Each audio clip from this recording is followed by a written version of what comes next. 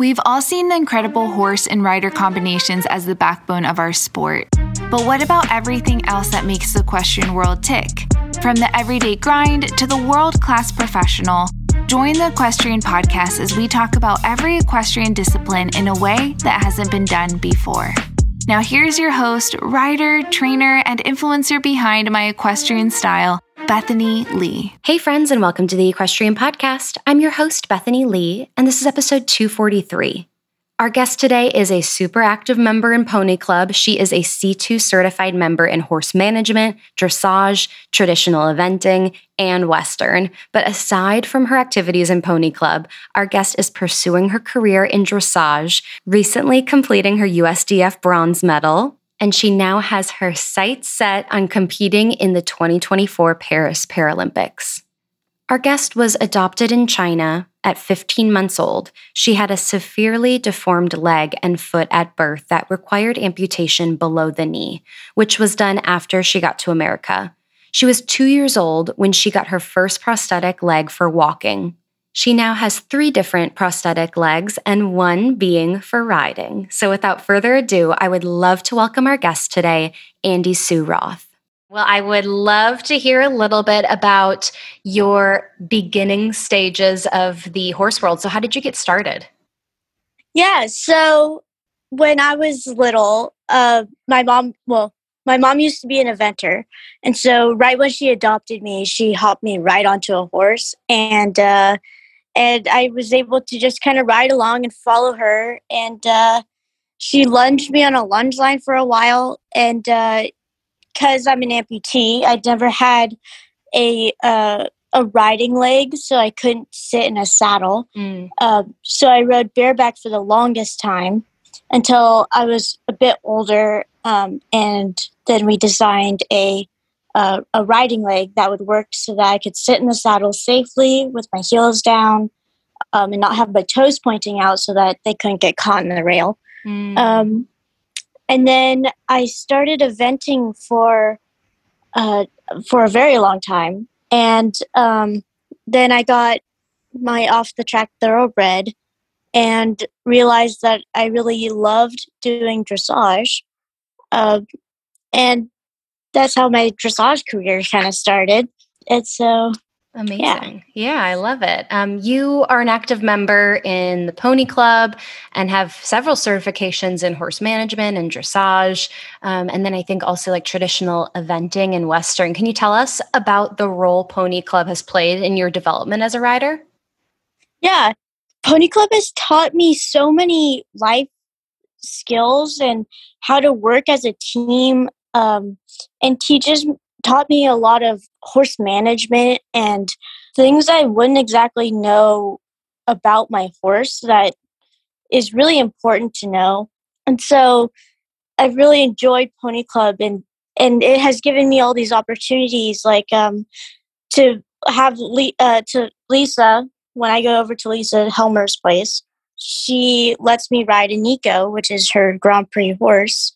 And I would not have been able to do that if it weren't for Pony Club, because, I mean, he's a special horse. And she saw that I was in Pony Club and all of the stuff that I do. And she was like, oh, okay, she can ride my horse. Totally. So, yeah, Pony Club has been really, really good. Aside from Pony Club, you also ride, as you were saying, several different disciplines and work with a lot of different horses to really develop your skill set. What would you say is, kind of makes that so important to you to have so many different disciplines under your belt within the equestrian world?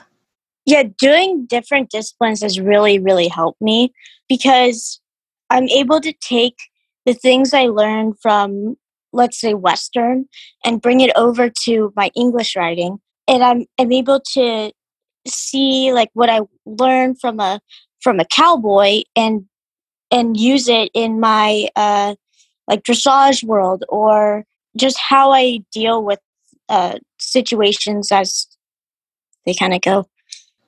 I've seen that you have 3 different designs for your leg: a walking leg, a riding leg, and like a beach leg. Tell me a little Yeah. bit about kind of your setup, and then I would love to get more into your riding leg and kind of how that has changed your riding and what you kind of have to do to prepare for a ride.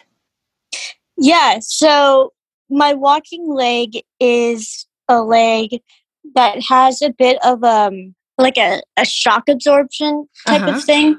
So when I walk on it, the heel has like a little give. So then it's a lot easier on my back. So it's not just like this pounding on my back. Mhm. And then my swim leg, I wanted to be able to run on the pool deck and make dives and do all the things that you're not supposed to do on the pool deck. Um, so they made it kind of like a pirate's leg. So it's straight down. It has no foot. And so that allows me to run and do cannonballs with my friends. And then my riding leg, that was really interesting because I was able to get together with my prosthetist, and we created a foot, and we made it so that I would be able for the toe to go up and down. So when I walk on it, the toe kind of gives way. So that when I have a stirrup in and it has that weight in it, then my heel will be down. And so that, because English riding, you want your heels down. Mm-hmm. And so we did that, and it took about a year, but we have it down pat now. And so it's been really cool. Did you ever think, I mean, kind of looking at your goals, I know one of them is to be in the 2024 Paralympics in Paris for dressage. Was that, at what point was that on your radar? And is that something that you were ever planning on, aspiring to that high of a level early on? Yeah. Yeah. I always wanted to do something big. Mm-hmm. And so when I really started doing some straight dressage, I realized how much I loved it. And I realized that could be the big thing that I wanted in my life. Mm. And so I looked at my mom and I was like, Mom, I love dressage and I want to go to the Paralympics one day. And she was like, okay, Andie, let's do it. That's awesome. What do you need to do between now and then to qualify and to be, I mean, on that short list to be able to be a part of the Paralympics? A lot. I'm going to a whole bunch of CPETs right now. I'm going to one in June, and there's a whole bunch of people that are going to be watching, and they kind of watch you ride, and they'll be picking the people who are going to be going to the Paralympics. Mm-hmm. And so I'm just trying to get my name out there. Yeah. I mean, there's a lot more involved, but... Sure. Do you get stressed out about the quantity that you feel like you need to show to be able to campaign yourself? No, I've been pretty good with my nerves. When I was little, my mom had me do a whole bunch of these like small kind of backyard shows. And so I've always been used to showing, and I kind of just figure that I can do my own thing and hope that other people will also enjoy what I'm doing, but I'm just going to keep to how I want to be, and hopefully people will like who I am.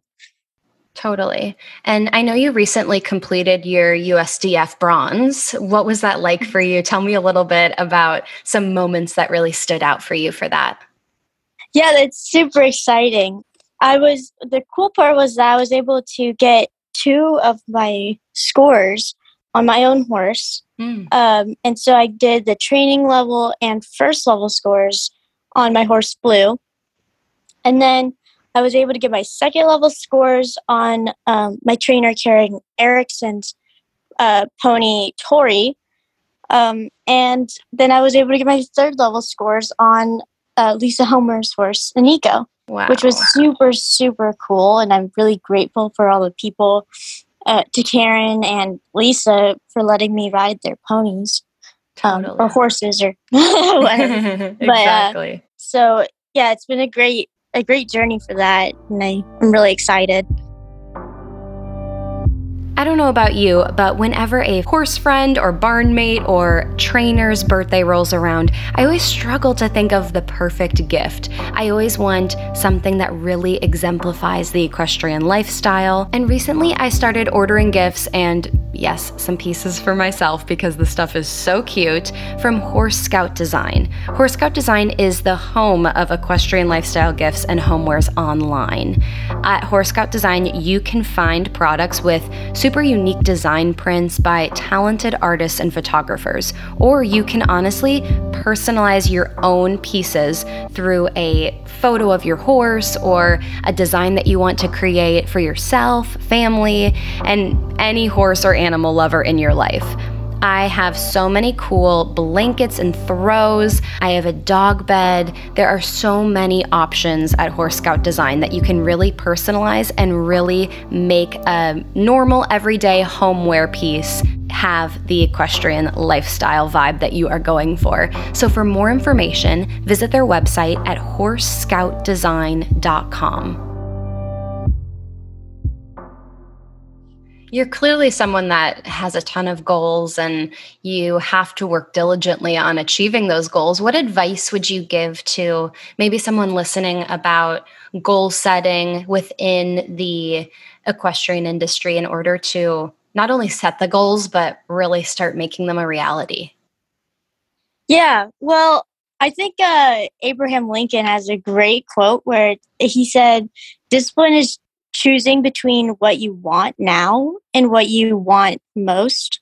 And so I think for the horse world and for anything, we need a goal and to strive for, to make you want to do something like perfectly, so that you can get to that achievement that you want.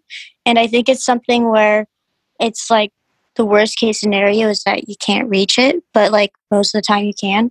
Yeah. And so why not try, Totally. know? Absolutely. And so that's kind of how I've been doing it, and it's been working out. So pretty good so far. Yeah. What is something that you've learned the last year that's surprised you with your riding or your training? Yeah. Well, I mean, in a real sense, I learned that I can't only write horse things down on my calendar, or else you'll forget like a midterm or something. So, Uh-oh.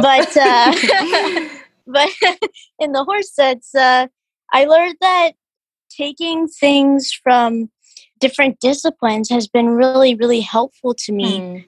Because a couple of years ago, I went and I rode with a cowboy, and he taught me how to do some reining stuff, which was really, really cool. And at the time, I was transitioning to straight dressage from being a jumper. And so I was in a bit more of a perched seat, because that's how you're supposed to ride for when you're jumping. And so it really helped me learn how to sit down in my seat, because if I didn't, I would have just flung right off of the horse when it stopped. And so that's been really, really helpful for me, because it can take many years to learn how to really change your whole entire body position and balance when you're switching disciplines. And so I think it's really important for people to realize how good it is for people to switch up their disciplines and kind of figure out, do a little bit of everything. Definitely. And just how much the horses vary from discipline to discipline. It's always so amazing to see all of the things that they can do when you just kind of step outside what you're really used to and have almost become numb to, or it's become very mundane, to really kind of step back and appreciate all the things that horses willingly do for us. Yeah, most definitely. Aside from the Paralympics coming up in a couple years here, what else are you looking forward to in the next year or two for your equestrian career?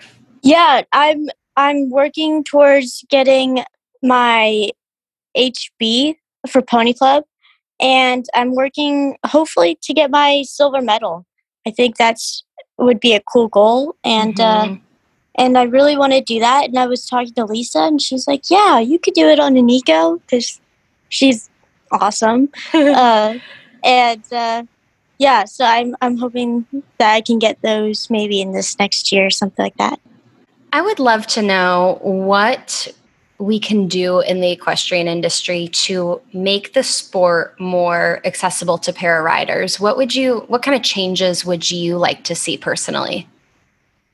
I think it's really good to have people who maybe have these super awesome horses and just want to see their horses go and show. I think that it would be awesome if they could, maybe make their horses available so that other people can ride them and show them. And I think because Lisa Helmer has been awesome to let me ride an eco and show him and help me towards my goals.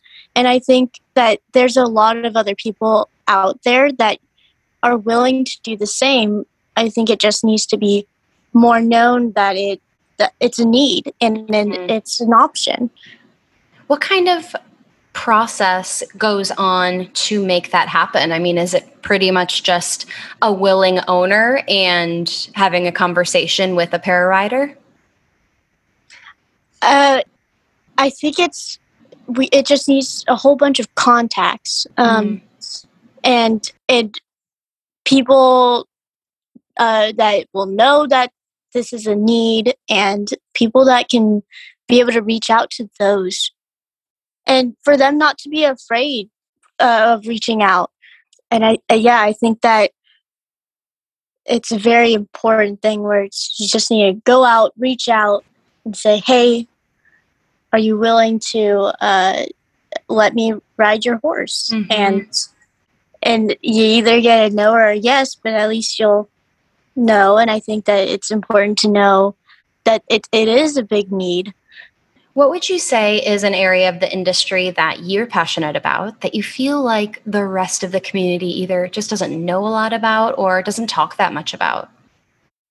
I think it's a little bit of what I said before, where it was the need for different disciplines, and I've been able to do that through Pony Club, and so Pony Club's really taught me that I can try polo cross, and I can try Western, and I can try tetriathlon, which is like swimming and shooting and jumping, and I think it's really important to have your horse do all different types of disciplines, and for the rider too, because you don't want to dole them out with the same discipline all the time. You need to kind of have some cross training in there so that you don't get dull and the horse doesn't get dull. And I think it helps create a very strong bond between you and the horse because you're doing all these different things.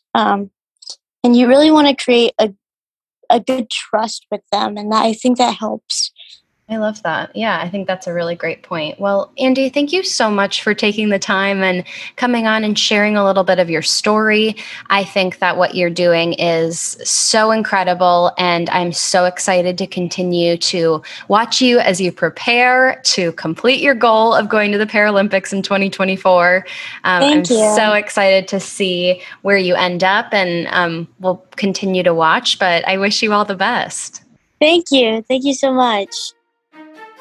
All right, that is all I have for you today. Thank you so much for tuning in. If you liked what you heard, please take a minute and write a review on iTunes. I would so appreciate it. It helps people like you find the podcast, and it helps me get some killer guests. Thank you so much, and I will talk to you next week.